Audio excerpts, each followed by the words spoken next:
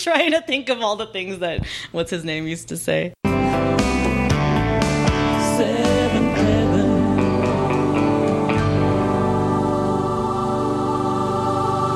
Hello and welcome to For Heaven's Sake, a Seventh Heaven podcast. We are your co-hosts, Lady J and T. T. T. How are you, T? I'm great, and how are you? I'm good. Yeah? Yeah. Yeah. I mean, I'll be honest. I was a little apprehensive to begin this podcast because I feel a little at sea.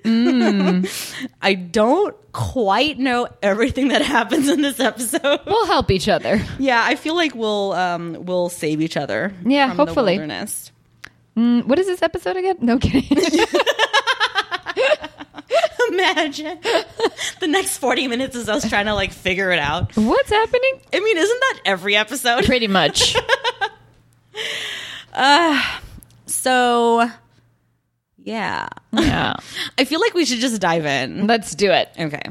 So this is episode 903, titled The Song of Lucy, Okay. which feels like a reference to something. I guess what, Song of Solomon? Yeah. Okay, because it's what Lucy references at the end, right? Yes, Okay. exactly that. So it's the Song of Lucy, which, knowing nothing about the Bible, like I don't know what the Song of Solomon is. So doesn't really like work on me. Like I don't know what I'm supposed to think of or be invoked by this title. Same. And I remember I put a note down, read this. Yeah. Look into it. Research. Yeah. Didn't. Nope. Because life is hard. I mean, I don't blame you. You know. I'm usually the one that researches a lot, and Yeah. I didn't even do it for this episode, so I do not put that on you at all. No, it's just, man. I'm sorry, guys. I wish I did research, and I wish I like looked into this and be like, oh yeah, I know what the fuck she's talking about. Nope. Nope.com. Sorry. I tried, but sorry. So, actually, you know what? Before we get into it, I do want to give a quick shout out and thank you to our newest Patreon subscriber, Cheryl. Ooh. Oh, cool. Hey, what's up, Cheryl? Yeah, I mean, I hope she doesn't mind her name being on blast, but whatever. It's too late now. I'm going to call you Shauna. There you go. Noise. Anyway, so huge thank you to Cheryl. We'll really appreciate your support. Okay, enough of that. So, La Song of Lucy. The Amazon Prime spoilie is very sweet, actually. Lucy gives her first sermon. Oh. That's it. Okay, cool. The DVD description, as it is wont to do, goes a little bit further and tells us Eric offers Lucy the job of associate pastor, then asks her to give the sermon. While Ruthie meets a boy in detention, Simon agrees to see a therapist. Okay. So, I honestly... I don't know what this episode... It opens with what can be described as, the craziest dream sequence that ever existed in television history. I know. It's quite insane. And first of all, okay, so it starts off with the dream, right? Yeah. Lucy, can you have a better dream? It's not her dream. It's Kevin's dream. Yes, it's That's Kevin's. the bonkers part. Yeah. You assume it's Lucy's dream because it features Lucy and only Lucy, plus like 15 kids or so. Yeah, seriously. But Soccer team. You assume it's Lucy's dream, and then Kevin's the one that's fucking dreaming it. But what I find funny is like, Kevin, you didn't dream about your own backyard. It's still at the camping house. I know. That's the greatest part. Is even in his dreams, they're living in the fucking garage apartment. It's too clutch. I know. I love it. I was like, okay, so you still don't have a backyard with all those kids. Cool. Amazing. Like they couldn't spring for a different set. They could not spring for a different set. Dude, they didn't have the budget. The checks didn't go through. Yeah. Clearly the show was not doing well 9 seasons in. So it's this crazy dream sequence. Ruthie's like doing laundry, which hilarious. I'm like, what? You don't even have a dryer in this dream sequence? Like, we know the Camdens have a dryer, if nothing else. Like, what is happening? Has a bandana She's like hanging laundry, singing "The Coal Miner's Daughter." Yeah. and she's literally got like 15 kids of like the same age. Thank you. How did she have these kids? Are they like, did she have quintuplets? Like, what is happening? Hey man, it's the Camdens. They just adopt all the time. That's true too. So anyway, so like he wakes up with a start, and Lucy's like, oh, steak and eggs or whatever she says. Yeah, dude. So she's like, since you're up. Yeah. So he's like, I'm gonna go make steak and eggs, I guess. That doesn't sound like a nice midnight snack. I'm not gonna Actually, lie. I do like steak and eggs for breakfast, but I can't imagine having it at like 2 a.m. Although, I don't know, pregnancy cravings being what they are, Yeah. like I guess it doesn't matter. Whatever. You guys, honestly, that plot point is nothing. Like, Yeah. it leads to nothing. I wish I could say this episode is about Kevin's like crisis of faith, or like some weird shit he's going through. Not at all. I thought it was gonna go there, but Not it at all. didn't. Kevin's not even in this episode, you guys. Like, Only to be like in one scene with Lucy. Yeah, to and be it's her about mirror. Lucy. Yeah. Like, it's so stupid. Like, I wish I could say it meant anything, but it doesn't. God, you start something, finish it, bro. I mean, is it too much to ask to have just like normal television, like with this show, like just like, you know, the things that are normal in telling a story, you know, just like the basics of television 101. Could you do it? Yeah. I guess not, because it's Seventh Heaven. And why not give Kevin a little bit of a story here? Honestly, this is rife, like especially after the last episode where he's struggling with like not being there for her. Exactly, and like where's my place in this pregnancy or whatever. Like perfect, like great transition. Now this episode focuses on Kevin and like his thoughts and what he's going through or whatever. Nope, not at all. Just useless. Just arm candy. That's all it is. And a song to boot. Like, do we need to?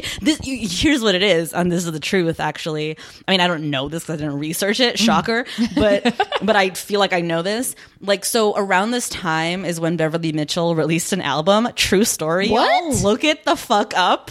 There's a Beverly Mitchell album on Spotify that you can listen to for real. So I really feel like this was like a way to like shoehorn in like, oh, look, I can sing, y'all. Whoa. Yeah. Did I just spring a lot on you? A little bit, but did you listen to them? I listened to like half of a song before I just decided this is not worth my time. And you hear her voice. That is her voice singing. It's not like a Milli Vanilli situation. That is her voice. She's decent. But it's not like she's not gonna win Grammys, you know. Okay. Whatever. But yeah, I genuinely believe this is like the show being like, oh look, Beverly Mitchell's got a record deal, y'all. Here you go. Interesting. All right. Yeah, so anywho, our 2-minute silent scene in this episode is Eric making breakfast. It looks okay. He's doing eggs, toast, the works. Yeah, he's done pretty well for himself. Making it happen, considering the man has no discernible kitchen talent whatsoever. Exactly. Yeah. And Simon comes downstairs and he goes straight for the juice. And Eric's like, I made you breakfast. And he's like, I'm just going to have juice. You know, the breakfast of champions. Yep. And Eric's like, okay, I guess juice is fine. Basically, we learn that Simon's going to go to therapy, right? So in the last episode, you know, they set up the domino of like, I might think about it or whatever. And clearly he did. And so he's going. And Eric's like all excited about it. And kind of basically is like, and when you're done, I'd be happy to like talk to you about it, you know? And Simon's like pump your brakes, dude. Like, I'm going to therapy so I can talk about it. I'm not also going to talk about it with you. Like the whole point of therapy is it's like between me and the guy and whatever. And so Eric's all like butthurt about that. But he doesn't have much time to think too much about it. Yeah. Because Ruthie comes downstairs all dolled up. Of course. And looking fine. I'll be honest with you. Her eye makeup on fleek, y'all. She is looking like a Barbie and she knows it. Okay. Yeah. This is officially the transition of Ruthie into like adulthood. Like adolescence, teendom, you know, whatever. She's no longer the fresh faced little girl we've known her to be. So she comes down and she's all, yo, Pops, I think I'm ready to start dating. Yeah, man. With like such confidence. Oh, yeah. Love it. Also, how funny that, I mean, and by which I mean not funny at all, that she talks to her dad about that. Yeah. Like, why? I guess she's like Lucy in that sense. I guess so. And I guess they've, to your point, like they have certainly laid the groundwork for it to be a normal thing in this family, for Eric to be the person you talk to about life milestones. Yeah. Okay. So she's like, I'm ready to start dating. He's all, no. Yeah. I don't know how I feel about that. Yeah. But most importantly, because she immediately lays her cards on the table and is like, I met this boy in detention. He's super cool and dope. And I really like him. And he's like, okay, bye. Go to school now, honey. Yeah. And, but all of which is to say, we get this really cute little moment. Again, what I love in this show is Annie and Eric being just adult people in a room together, like, whatever, sort of the sausage being made, as I like to say. What's wrong? Ruthie wants to date. Harry. Sounds like a nice guy. Did she tell you where she met Harry? Just remember that Ruthie met Harry in detention because she herself was in detention. Yeah, but some kids who are in detention are there for a reason, and I don't want them dating my daughter. And isn't she too young to date? Lucy was 13 when she started dating. Ruthie is going to be 15 this year. She's growing up. Whose side are you on? Ruthie's. Traitor? Have you spoken to Simon? I know you did. Oh, don't ruin this therapy thing, please. I'm not ruining anything. I just made him breakfast, which he didn't eat. Simon has agreed to go and talk to a therapist. That's enough for right now. He'll talk to us when he's ready to talk to us. Yeah, and if he's never ready to talk to us? Well, then I guess we'll just have to accept that. Simon has to solve his own problems. All we can do is be there if and when he needs us. Do you actually believe anything you're saying? Not yet, but maybe if I say it enough times, I will. I like that. Yeah. I like it because it feels very real, which I say a lot, but I don't know, it just feels sort of like a natural, sort of like real conversation that parents would have about their kids, you know? Not that I would know, but, I don't know. I also love that Annie is like the cool one. Yeah. She really is. She's just like telling him, like, dude, just butt out. It's not even that she's saying butt out, but she's being smart is what she is. She's recognizing that their kids are not babies anymore. You know what I mean? And that they're having that they're going through like significant life moments right now, and that we have to like let them have these moments. Like this is what we signed up for, and we had kids or whatever. And Eric's just being a little bitch about it, as he always is, because that's just who Eric is. And she's just like kind of being the one who's like, chillax, dude. Like, especially when it comes to Simon, because arguably like Simon's deal in this episode like is kind of trumps anything else, really, in terms of Ruthie wanting to date. Who gives a shit? But like Simon's like going to therapy and is dealing with a lot of shit right now, which he shouldn't have to come back home and discuss with his dad. Like, oh, certainly not. That's what therapy is for. No, but like, Eric, you should know better. Yeah. Especially you, counselor man. Exactly. You're doing the exact same thing, and you found this therapist a long time ago, and God, you trust him. Can I say I was legit like shocked and surprised to see Dr. Gibson? I got excited. I had forgotten about him. I was like, oh damn, it's the OG doctor, dude. I told him, I'm like, Dr. Gibson, and I was like, oh, and he's single. Like when I saw him, I got excited to see him, like how I get excited to see Matt. Yeah, on it was screen. Legit. I was like, oh shit! Like they got the guy we know. Wait, do we like this show now? No. Okay. Categorically not. No. Wait, I just I do need you to know us, but at all? I know, man. Good. I just needed that slap in the face. Yeah. Don't worry, I'm always here for you. Thank you so much. But yeah, again, just to see Dr. Gibson, you're like, dude, and you lost weight. You're looking great, man. I didn't notice he lost weight, and then when Simon said it, I was like, I guess we're agreeing he lost weight. Yeah, and his hair grew out. I was like, oh, look at you, Dr. Gibson. Okay, he cool. Looks good. The guy pulls. And like, pulling his usual shit. Like, oh, okay, you don't need me. You're fine. Oh, yeah, no, like the whole like, reverse psychology shit, because he's a psychologist. Wait, no. Is he a psychiatrist? What's the one that can prescribe drugs? Psychiatrist. Then I think he's a psychiatrist. Really? Oh. I think he must be, right? I can't remember. I don't know really. either. I can't remember. Because I also honestly think his name plaque says therapist. Like later when we see his name plaque, I legit think it says therapist. Oh, this show, you're too much. Oh my God, I can just imagine the writer's room like, wait, which one's which again? We don't know. Therapist. It is. Fucking A.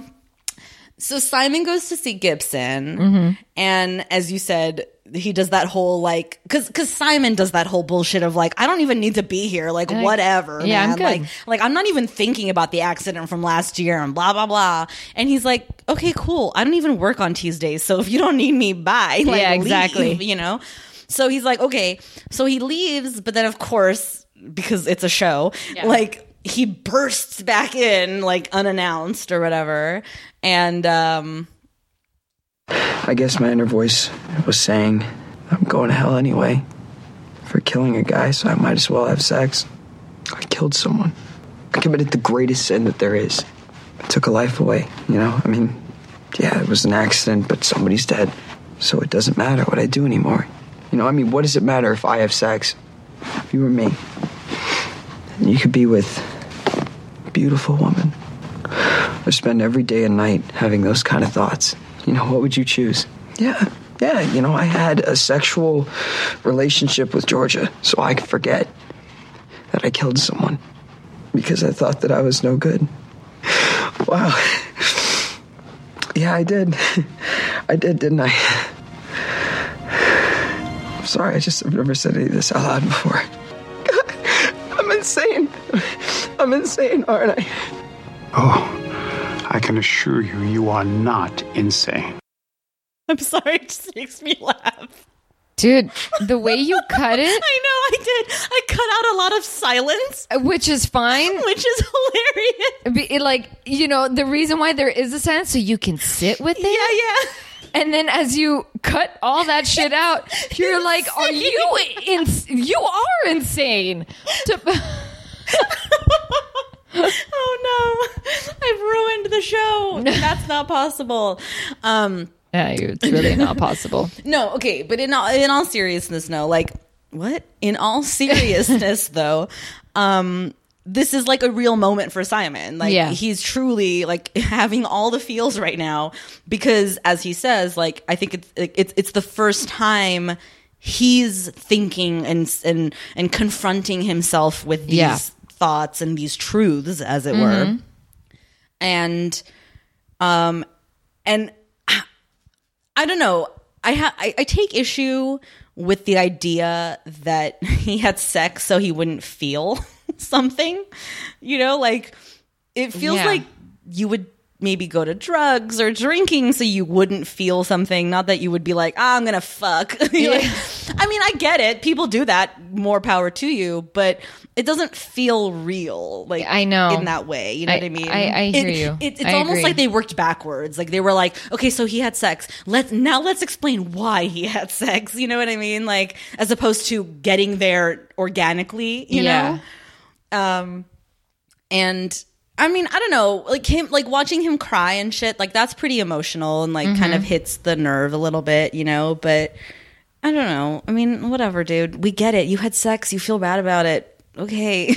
Like, welcome to the world. Like, yeah, I don't know. Just, it's all a little weird. I don't know how to I can't put my finger on this. It's just one of those, oh God, I don't even know what to think about this entire thing. Like, okay, show me a fucked up relationship that he turned to like deal with it. Like, do you get what I'm saying? Well, like, but because the girl there's nothing wrong with her. Okay, but see, I feel like the show is trying to say it's a fucked up relationship because of how he keeps saying, like, I don't even want to be with her. I don't know why I'm with her, blah, blah, blah. And so even in the beginning of the episode, right, like, Eric brings Georgia up and he's like, oh, we broke up. And then we find out they didn't break up. Yeah, they didn't. And then, but then for real, they break up. Yeah. And this is the greatest part, though, is when Simon is talking to Georgia about why this needs to end. Yeah. He says this. I wasn't ready to be with myself, let alone someone else. He's talking about masturbation, right? We can all agree. We can all agree with about that, I think. Oh, man. Categorically. That's no question. No, but so they have this breakup scene, and then it immediately becomes not a breakup scene. Like a second later, when she's in his room, and Annie's like, "What's going on?" And he's like, "Well, we were discussing the possibility of actually being together without physical activity." And I was like, "What is happening with these two people? Are they together? Are they not together? What is the show trying to tell me with this bullshit?" Apparently, he said they didn't get to know each other like at all. So are we going to see more of Georgia? I don't. That's what I'm getting, because he said she makes me laugh. That's worth exploring. Like, that's what he says to Eric. He does say that. Ew. Yeah, and so I mean, don't get me wrong. Humor is good. Yeah, but like that's what you're hanging your fucking hat on. Is she makes you laugh? That reminds me of a Friends joke. If he's funny, laugh.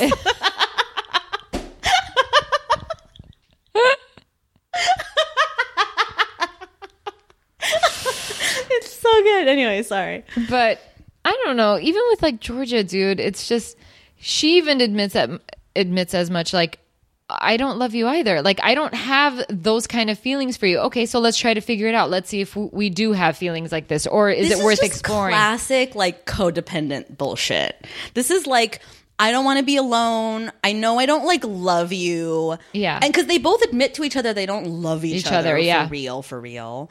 And even Georgia, 'cause she's fucking Looney Tunes, she's like, yeah, but so like, can't we just like get there eventually? And it's like, I mean, yeah, that's normal relationship shit, but you guys have already like jumped the fucking shark. You fucking like going to a hotel room together. Like, if you already are starting from that place, like there's not much room to grow. You know what I mean? Like, sorry, but like, it is what it is, you know. I'm not, mind you, I'm not trying to be the prude who's like, wait till marriage to have sex or whatever. No, but it's just, but it's like, if you start from a place of fucking, like, where do you go from there? You know. Apparently, they want to figure that out. Whatever, more power to them. I hope they're happy. I just don't want to see it. Well, yeah, because we're not a fan of Georgia. Also, too, like, how are they going to explain away that she also doesn't go to school? Because I feel like they're going to explain away Simon not going to school because he's going to do this therapy game for a while. Yeah. Although, no, because it ends with him going to school. Yeah. I don't know. The whole thing is all fucked up. It doesn't matter. Well, from what Eric said, it's like, take therapy before you go to school. Like, go to a therapist before you go to school, and then find someone wherever you end up going. Right. Like, whenever you end up at school, find a therapist there too. Like, that's the agreement that Eric and Simon made with each other, right? And then when Simon finally opens up to his parents, which is exactly what Annie knew would happen when he was ready, he like tells them that therapy helped. He apologizes for his crazy erratic behavior, and Eric even comes back to that and is like, I reacted terribly when I was like, I'm not going to pay for shit. Here's a check. Like, don't worry. Go back to school. I got you. You know. And even Gibson refers another therapist on campus for Simon. But I love too that Simon says, like, I'm still not promising I'm not gonna have sex. Good on him. I just promise that I will be ready to have sex the next time I have it. Yeah. Which, like, that is honestly the best you can ask for. Like, that is what you should ask for. Yeah. You know what I mean? No, like, that if shows you're a parent or whatever. But that also shows like a level of maturity, because he's you can't control what he does and what he doesn't do. If he is madly in love with someone, what? I know. And even if he wasn't, what? I know. Like, it's just sex. But besides that, he's like, I respect Simon for this, because I guess I can say it, like, he's a man of his word. In that sense, like, and we've always known that to be true. Exactly. That is not out of character for him. He's basically telling you, don't have high expectations that I'm not going to meet. I'm going to set the expectations on myself, and that's the shit that I'm going to meet. T, you just fucking nailed it on the head, dude. That's exactly what he's telling his parents. I love Simon. You crushed it. You fucking crushed it. That's all we're going to say about that, because that's the end of the story. All right. I mean, right? Yeah. Okay. Our spirit animal, you can sit. Bye, now. Simon. I feel like he's not my spirit animal anymore. Though. Well, he was when he was a baby. And then I know, but to be fair though, no one else is my spirit animal on the show. Yeah. Like, Yeah. you know, Simon is still as close as it gets. You Yeah. know? Fucking Simon. So, okay, so let's talk a little bit more about. Aaron Carter? I was gonna say I wonder if we should save that. Oh, for we the can end. totally save it. I will No, never. actually, no.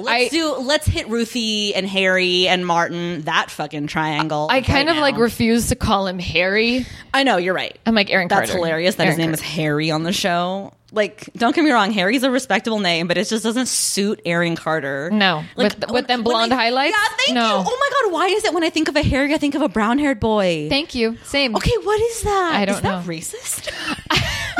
I don't know. I think there's something to be said about, like, again, nothing to say about the name Harry, not in a bad way, but I can't help Yeah, but I mean, think, we know a couple Harrys. I know, but I can't help but think when I think of the name Harry, I'm picturing a buttoned up, shirt, like all the way up to your collarbone, glasses. I don't know. Oh, how to you're explain. thinking of a nerd. Pretty much, or like just like I don't want to say well kept, but like I don't know, like preppy.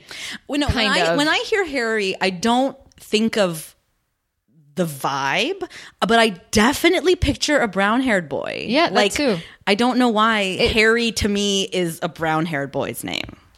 And especially when Aaron Carter's like, my name is Harry. I'm like, shut up. I know. It's also like, can you just not right now? Like, you're so extra, Aaron Carter. I don't need you. Yeah. Like, this character drives me up a wall. Yeah, Like, he's like, I'm gonna make sure I look really good next to Ruthie. I can't handle his stupid ass. So Ruthie introduces him before we ever see him as this nice guy she met in detention, which All the boys hilarious, are. because they set this up perfectly in the last episode. Where all of, the like, nice boys are, they're just Yeah. misunderstood. Yeah. And also, that's the other problem I have is like that's not Ruthie's type. No, like that's not Ruthie's type whatsoever. It's She's Peter. only ever been but Peter was blonde, but he didn't start out that way. That's not his fault. Yeah. That's not his fault. No, I caught myself. No, but what I mean by like her type, like Peter is like Ruthie, straightforward. Yes, And doesn't- but I guess Harry is too. Like, I mean, he's not one to like put a facade on for the parents. You Well, know? it's okay. I mean, Ruthie can have one. Like she got a guy with some swag. I don't know. Like yeah, you're right. let her have this one. Let her sow some seeds, and then Yeah. she got with Martin. like that guy was no good. Yeah. But that's what's so fucking funny is like, so she springs this bullshit on Eric and then goes off to school, and Martin is like, I'm gonna keep an eye on her, and I'm all, you better. Oh, Yeah, you're dude. gonna keep your eye on that Marking girl. your territory, dude. Like Fucking A. I'm telling you, I mean, the tension is just wall to wall. I totally have like a line saying like, "Oh, you don't like what you see? Oh, I bet you don't." I fucking drew eyes on my notes. I was like, yeah, you're gonna keep your tabs on Ruthie, okay? Like, he is watching her. Yeah, dude. And he's there like a fucking hawk. The minute Harry appears in the hallway, he's there. Yeah. Like, he came out of nowhere, dude. as her perfect chastity belt, dude. I mean, a little bit. But also, it's kind of hot because he's into her, clearly. He Yeah. doesn't even know it. That's how into her he Yeah. is. So, Damn this show. I swear to God.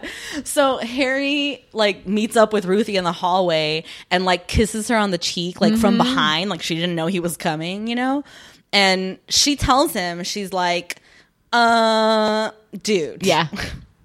Look, I'll let you know when I want to kiss, okay? No, I'll let you know when she wants a kiss. Look, I suggest you take your lips and keep Literally moving down the came out hall. of nowhere. I'm Harry. You must be Martin.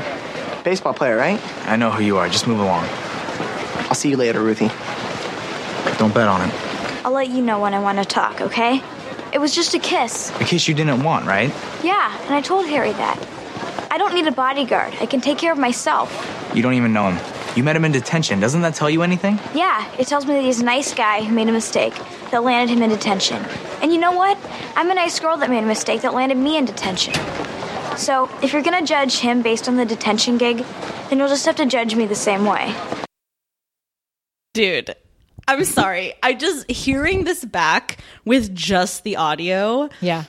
Like, Martin must do a lot of face acting because none of it is coming across in his voice. Yeah, there's no, Like, his voice is like, couldn't be more robotic. But when you're watching him on screen, he kind of pops. Like, he doesn't feel dead in the eyes when he's acting. Because, like, he leans in, he's doing something with his eyebrows. He's definitely emoting with his face because it's not in his voice whatsoever. Yeah, I know. Because he's genuinely like, tell your story walking, mister. We don't want what you're selling here, dude. Yeah. You know, like, kicks Harry out the game, basically. Yeah.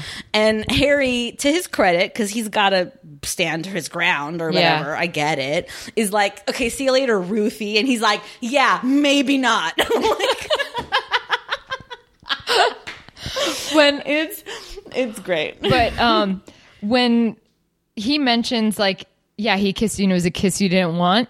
Yeah. I thought, I'm like, oh, this relationship is doomed because Ruthie is always the one that kisses first.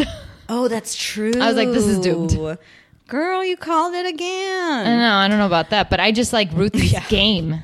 No, Ruthie's great because, again, as we said a few moments ago, Ruthie is who she is. She is unapologetically Ruthie. Yeah. Like, she does not mince words. She does not play games. She will tell you what she likes. She will tell you what she doesn't like. Yep. And God help you. Like, you know, truly, just she is who she is. And so he kisses her, and rather than be like that giggly, like, hi, Harry, she's like, listen, dude. I mean, that's cool and all, but next time I'll tell you when I want that shit. Yeah. You know? And she tells him, and then and she's right, I think. I genuinely like think that she feels Martin's presence to be wholly just unnecessary to her in this moment. Like, she doesn't need him to fight her battles, protect her, be there in the fucking wings waiting for some sort of, you know, advance to be made by Harry. Like, she's like, I can handle my shit. Like, I'm good, dude. Like, leave me be. I'm sorry I, you know, pantsed you or whatever, but, like, we're cool now, right? Yeah, because you got your sense of humor back. Yeah. And I get it, too, because, like, from Martin's perspective, I also think he doesn't know how much he loves her, genuinely, right now. I think that he sees her as a little sister. Yeah. And so he's like, I gotta be a big brother about this, you know? And it's coming off a little, like, overprotective and a little overbearing and shit. And Ruthie's like, I don't need that from you, dude. Take a hint. And, dude, have Simon and Martin had any scenes in this? Except their first one 3 seasons ago? No. Right? No. Okay. I don't think so. Yeah, they haven't had any. Martin and Matt have had scenes. Oh, yeah. I mean, this season anyway. And certainly he's had scenes with everyone else. But yeah, I don't think he and Simon have really connected. Yeah, because they're not bros. No. Although, presumably, they have, or maybe they haven't on purpose because of the whole Cecilia elephant. That bitch. Fucking, she's not even here anymore and she's still causing trouble. God damn it, Cecilia. Pieces. Okay, so, yeah, so then Harry, Eric. Yeah, they want him over, right? Harry. Yeah. I think actually what ends up, you're right, because what ends up happening is they agree. No, fuck that noise. Eric confronts Harry and is like, I don't like it.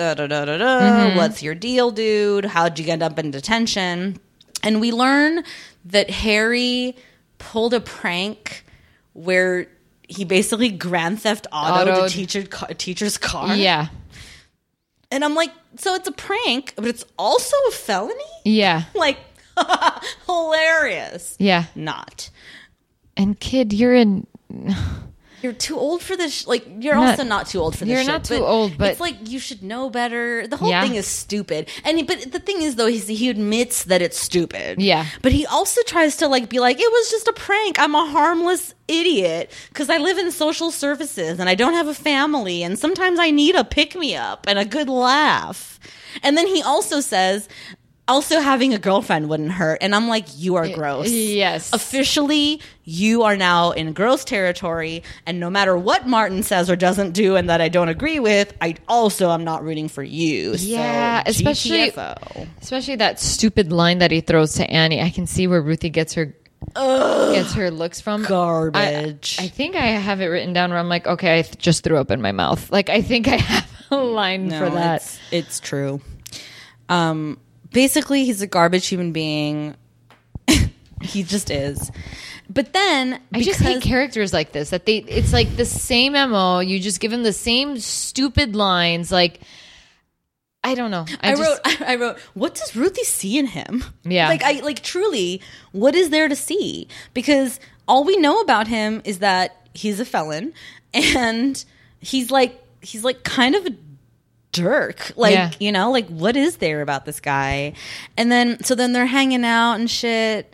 And he like looks sloppy, like was because she invites him to church, right? Mm-hmm. And he's wearing this wrinkled ass shirt. I'm like, you couldn't fucking steam that shit. And like, what is your deal, dude? Like, you're going to church in a fucking, you're not even wearing a jacket. Like, who are you? You know, like, okay, whatever. I'm not judging that shit, but I'm still like from the angle of like, what does Ruthie see in you? Yeah, you know? Like, you're not even like putting your best foot forward, like trying to like be decent, you know, like what's your deal? I guess they're trying to make you believe that he actually is in social services. I don't know, because right, like that's why his shirt's wrinkled because he lives out of a duffel bag. Whatever. I don't know.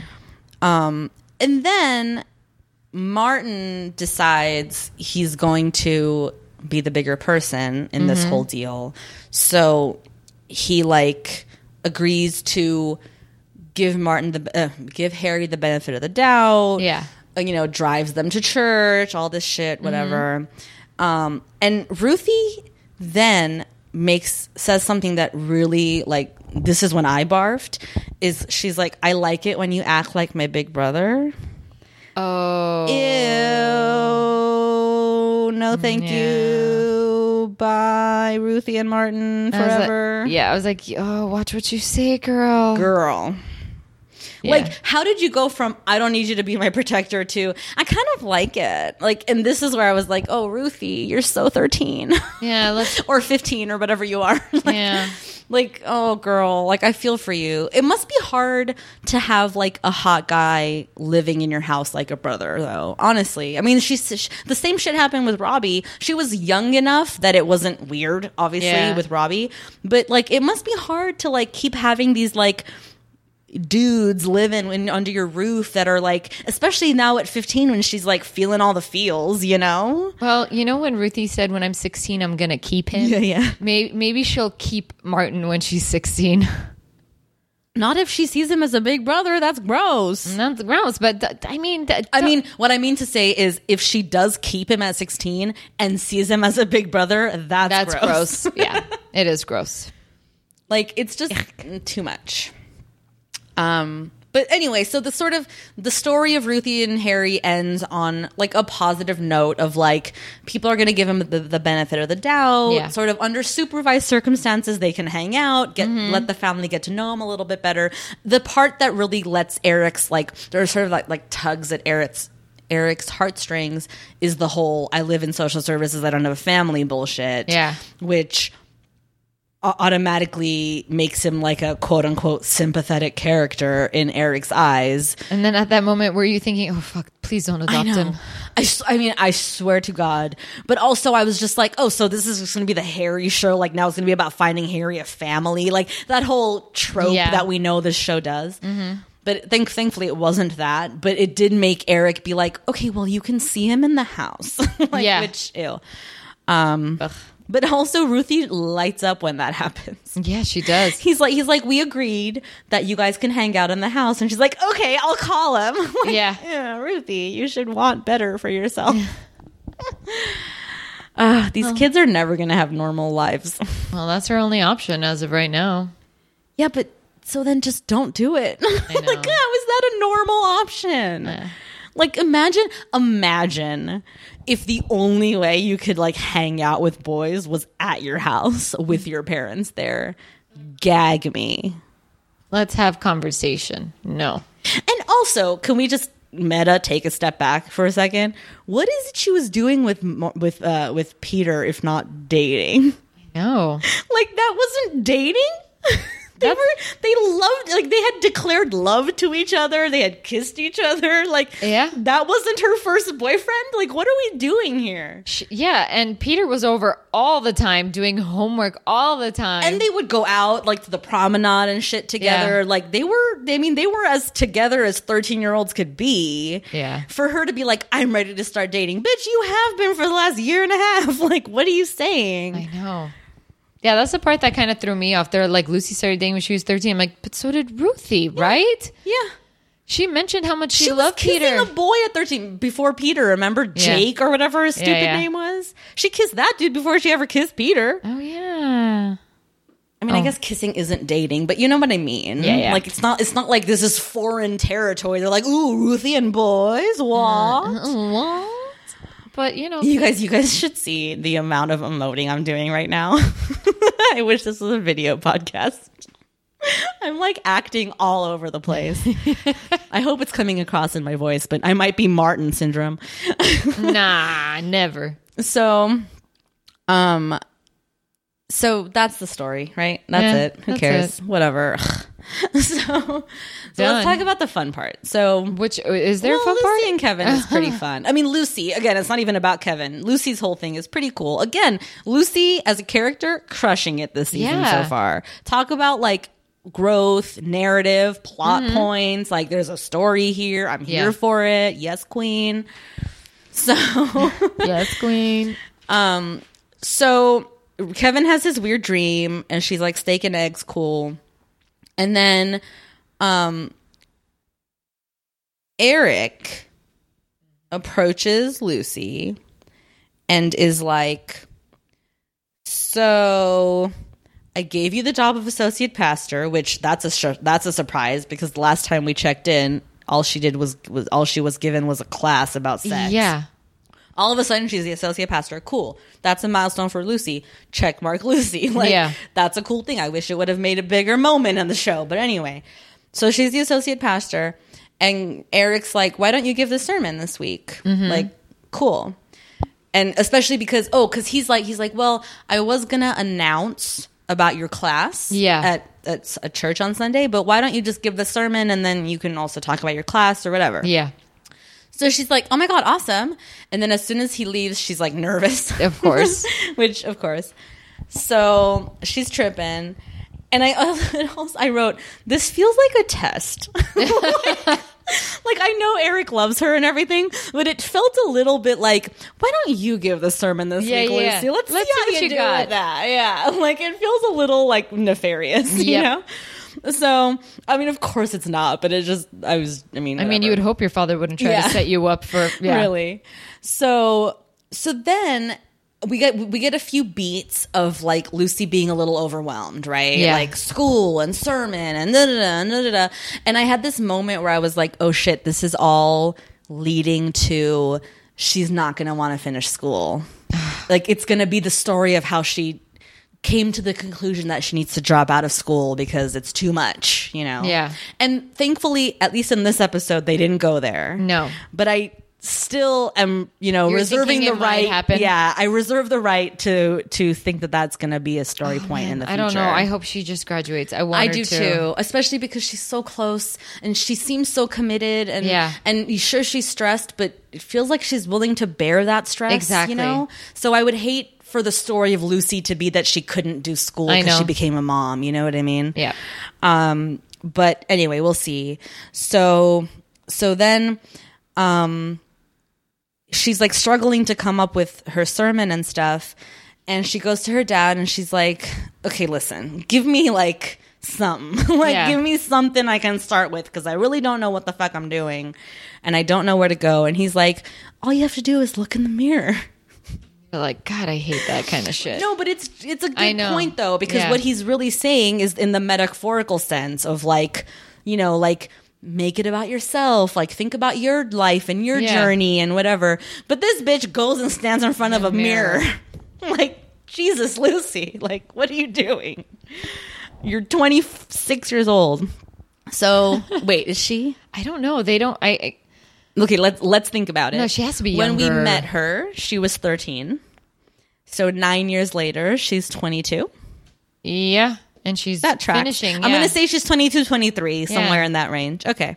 So still, though, don't take your father's mirror advice literally. So anyway, she's looking in this mirror, and then Kevin walks in, and he's like, "What are you doing?" And this is a really sweet little moment. It was sweet. Well, okay, let's listen to it, and then I'll give let's my see. hot takes. Why do you love me? You don't look to me to make you happy. You take responsibility for your own happiness. You know who you are and what you believe. It's sexy, very attractive. And I could sense from the very beginning you were never looking for anyone to define you, tell you who you should be and what you should do. I guess I fell in love with the fact that you loved yourself so much, if you know what I mean. Yeah, I think I do know what you mean. And I love that even though I have more than enough money and you could just stay home and raise our children, you want to work. You want to give something to the world as well as me and our family. I want so much to just love that moment for what it is.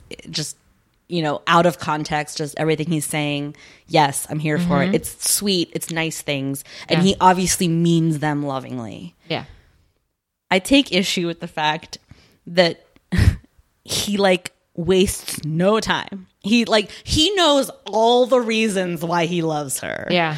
Which means that he's thought about it before, which is a little gross, don't you think?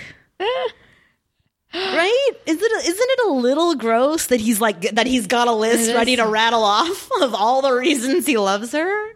That he doesn't even hem and haw and kind of just be like, gosh, I don't know, I just love you, and then thinks about it and is able to list a few things he's like, okay, here's why. It's all choreographed a little too much. A little bit. I would have appreciated a little bit of sort of organicness in that moment of gosh, I don't know, man, I love you. I just almost as if to say that his soul loves her. Because otherwise it's just a laundry list of things. It's almost like he had a checklist and she checked off all the boxes, It's a little mechanical, it's a little clinical, it's just weird. It strikes me as weird a little bit. It's true. It's true. And then also too, his voice, the way he's saying it, it's sexy. I don't believe you, Kevin. You literally are reading off of a checklist. Make me believe what you're saying at least. Jesus. Well, no one's really known for their acting on this show. That's true. Not an Emmy to be seen. Yeah. No, it's true. But it's just the whole thing, again, out of context, the words on paper, I'm here for it. Yeah, I but know. The moment doesn't play as beautifully and as lovelily as you'd want it to. I think. You're just that's a good list, but that's a list. Yeah, it's exactly that. And the way he's and then he might as well have said in summation, at the end, it's just all so Did you get it? I present to the court exhibits A, B, C, and D. I don't know. Do you believe me now, Lucy? Okay, I have a job. But then what's with the capper is he ends it did that help? And she's like, actually, yeah. Yeah. Did it though? I mean, I'm glad it did for your sake, but weird. Yeah, because Lucy needed a list. Well, no, I think what that did for Lucy is literally just give her something to think about, frankly, because she was looking in the mirror and coming up blank because she's an idiot. And he said all those things, and in that moment she was able to be like, oh, okay, yeah, the things that he sees in me are the things about me that I need to highlight in this sermon or whatever, which is exactly what she does, frankly. Yeah. So it's actually this cute moment, she's in her little garb, whatever that shit's called, the fucking judge's robe with the white sash, and she's coming down the stairs with her little pregnant belly, and Eric's down there waiting for her, And he's like, oh my God, look at you. And I realized in that moment too, like, this is not her first sermon. Yeah, it's not. But it is her first sermon as associate pastor, so it's a milestone. And wearing in its the own right. clothes. That's right. What's that shit called? There's a name for that, right? I just want to say a robe. I want to say, like, no, in that moment, as you were saying, in that clothes, I was like, oh, there's a name for it. In the frock, in the garb, in the... Those are just words. Anyway, whatever. Listeners, let us know. You know what I'm talking about. The covenant. No, not the covenant. The vestment. Vestment. Nailed it. Like, what's the word? It is her first sermon in the vestments. Yeah. I can't believe I pulled that out of my hat, dude. Yeah. Can I take a second right now and be really proud of myself? So it's like a momentous occasion, it's her first, it's a big deal. Anyway, like, cool, like, props for her. So she goes up on the pulpit, and basically, here's how we're going to do this, right? So she gives this, like, 15-minute sermon. It's too long. But I've cut it up into 3 clips of, like, the big ideas she's talking about, okay? So, her first clip... sort of the first idea she presents, right, is the idea that, like, love is that we should love ourselves. Yeah. That loving ourselves is what God, like, wants of us. Yeah. Right? So many of us make loving ourselves dependent upon something outside of ourselves. So many of us make being complete dependent upon being with someone else, and being fulfilled dependent upon accomplishment. But it's not someone else's job to make us happy. It's your job to make yourself happy and to know who you are. And if you can't love yourself, how in the hell you gonna love somebody else? Can I get an amen up in here? Oh. Sorry, guys. My bad. No. It was fucking perfect. Yes. You guys, I couldn't help myself. Oh, I love him. When RuPaul made that speech at his Emmys win, okay? And he said those exact words. God. I was like, I need a clip of this yesterday. I swear I got goosebumps only because I fucking love him so much. But it's literally what she says. Like, you guys, I'm going to play the real clip right now. Yeah. And it's like, I won't because it's boring. But, like, she goes, and if you can't love yourself, how are you going to love someone else? And RuPaul says that in his Emmy speech. As of this recording, the Emmys were 2 days ago. Or as of when this is released, a week ago. And when he won, he ended his speech that way. And can I get an amen? I was like, honey, you are speaking all of my languages right now. I love that. Sorry, I had to do it. It was self-indulgent, but it was fun. Love RuPaul. So that was like the first sort of premise or whatever of her speech about loving ourselves, right? And not putting our self-worth on other external things or whatever. And then she introduces the idea that we need to find our passion and ourselves in sort of doing all of that, you know? God wants us to know and love ourselves. He also wants us to know our purpose, our passion. Those 2 things are connected. And you cannot find your passion if you don't know who you are. So, I mean, pretty self-explanatory there. Exactly. Because then she really brings it home at the end of her speech. Yeah. Where she's talking about, like, what it means to pursue passion and life, as it were. Passion is what you pour into creating a life for yourself that has meaning and purpose. So I ask you, especially all you girls out there, what have you dreamt about doing? What is that thing that you've always wanted to do? I hate to say it, but as a young woman, it's very easy to get sidetracked from discovering your passion. There are actually more things to sidetrack you and not much to inspire you. But remember the Shulamite woman. Remember what she teaches us. We cannot share our passion with others until we find it within ourselves. Whatever your passion is, now's the time to experience it. Whatever your purpose is, now's the time to discover it. Whatever you need, now is the time to pursue it. Now is the time to accomplish it. Now. Right now. Your passion is that thing you love. That thing you would give anything to do. To be.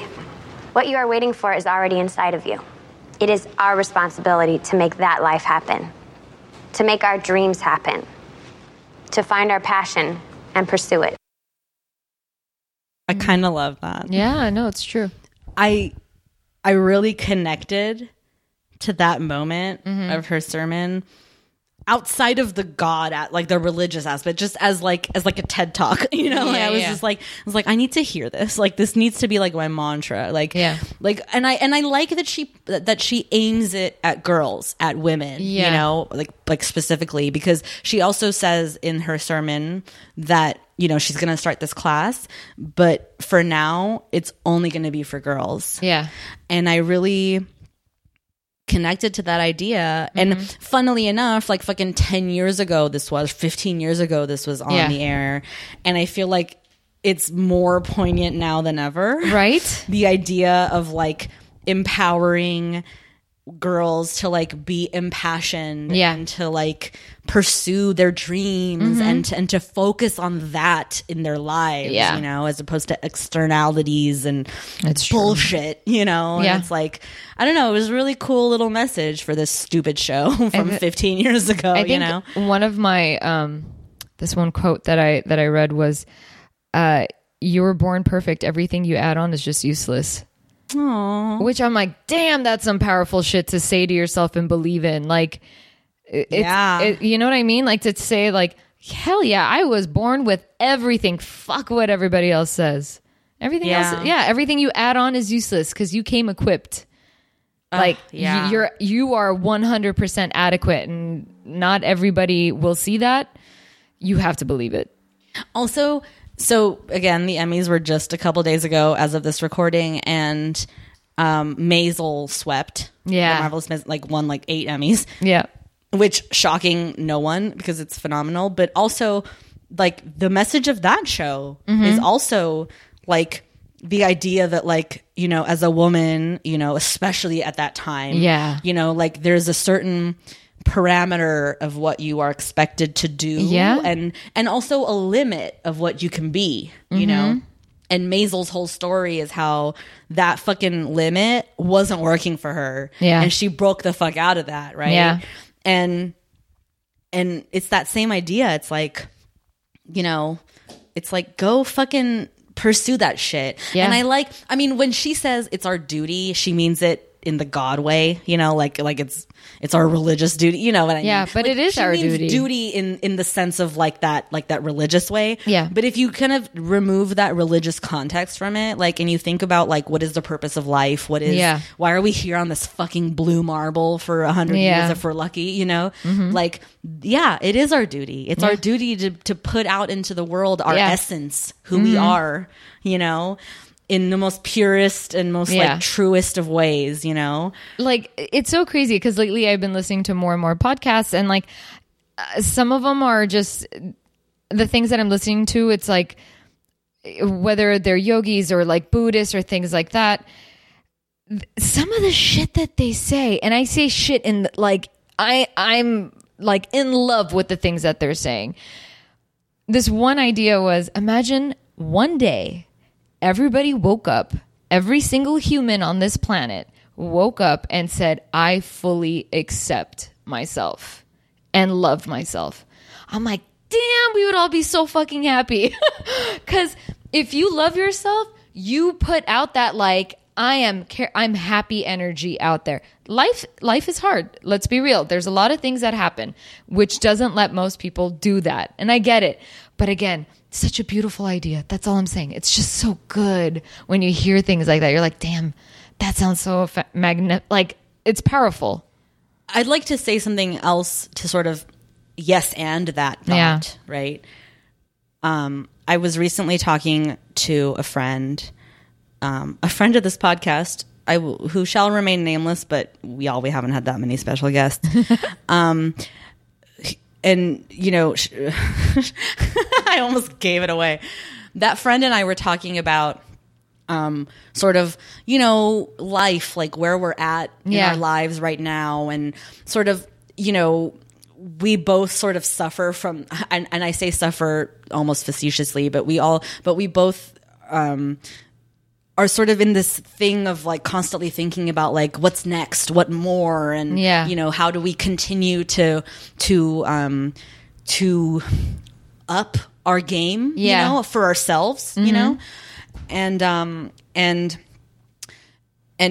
over the course of that conversation, I kind of had this like, you know how sometimes like a thought will pop into your head and it's so like perfectly worded, it's almost like it needs to be a quote, you know, like you think in quotes, you know, kind of when that happens.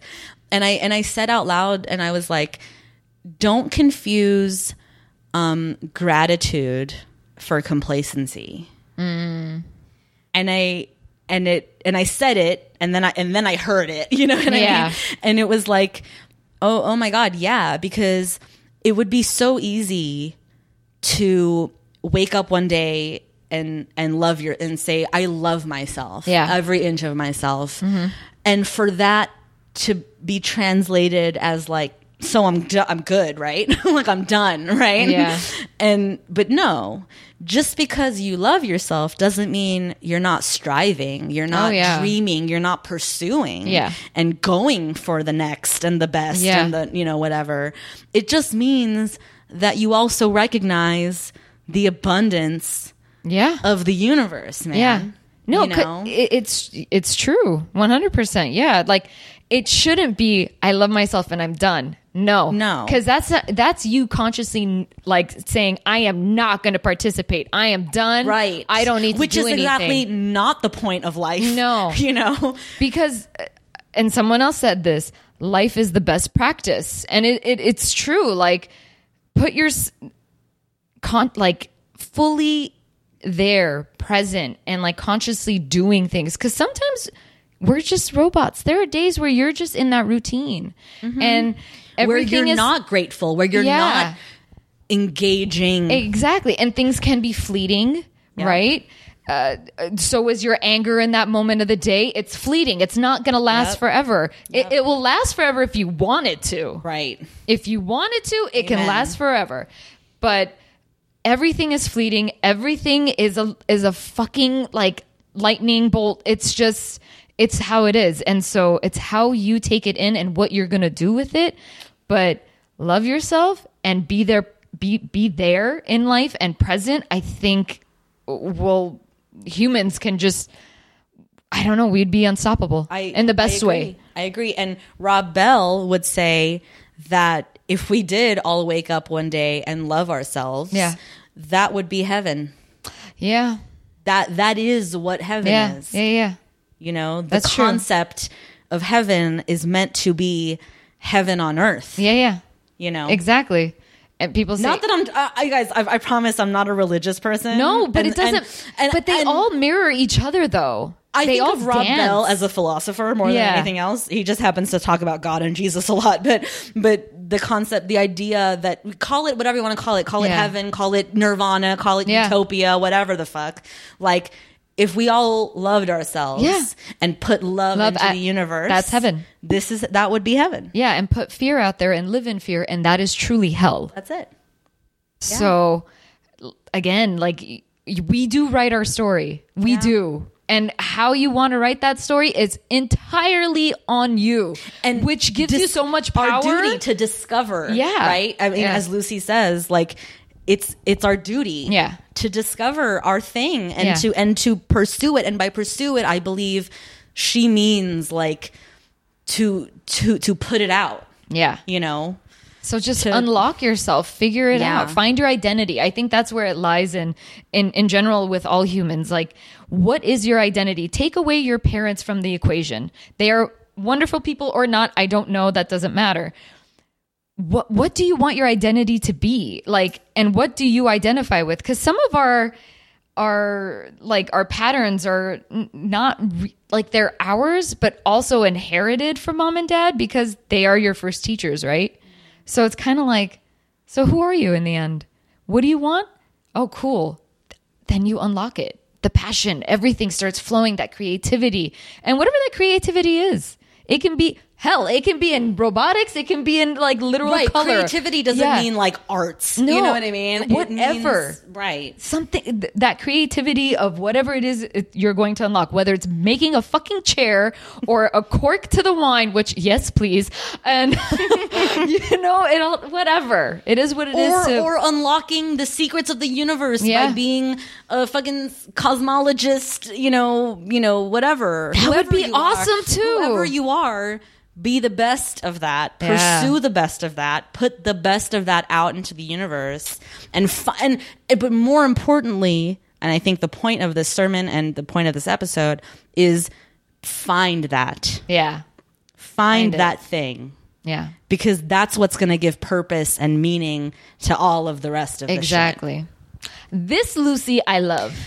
A fucking men. This Lucy I'm here for, which has been sleeping since her senior year. If this is a taste of the Lucy for this season, I can't wait. Yeah, dude. please don't disappoint me. I am so excited. Yeah, for more of this Lucy. This is the Lucy that's been sleeping. Yes, like that, for like years.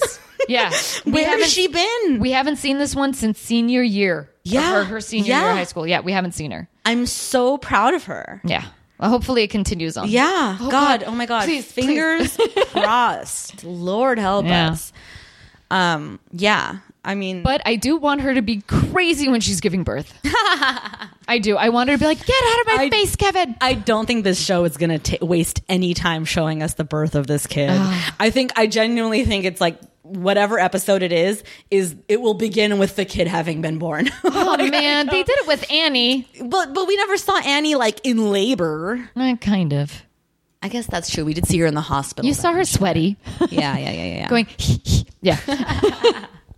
Who knows? Whatever. But again, I'm here for it. Like I'm genuinely like excited. Yeah. For this season or the rest of it because I feel like there's a lot here. See, we're working with a lot, you know, like this has been lacking from previous seasons.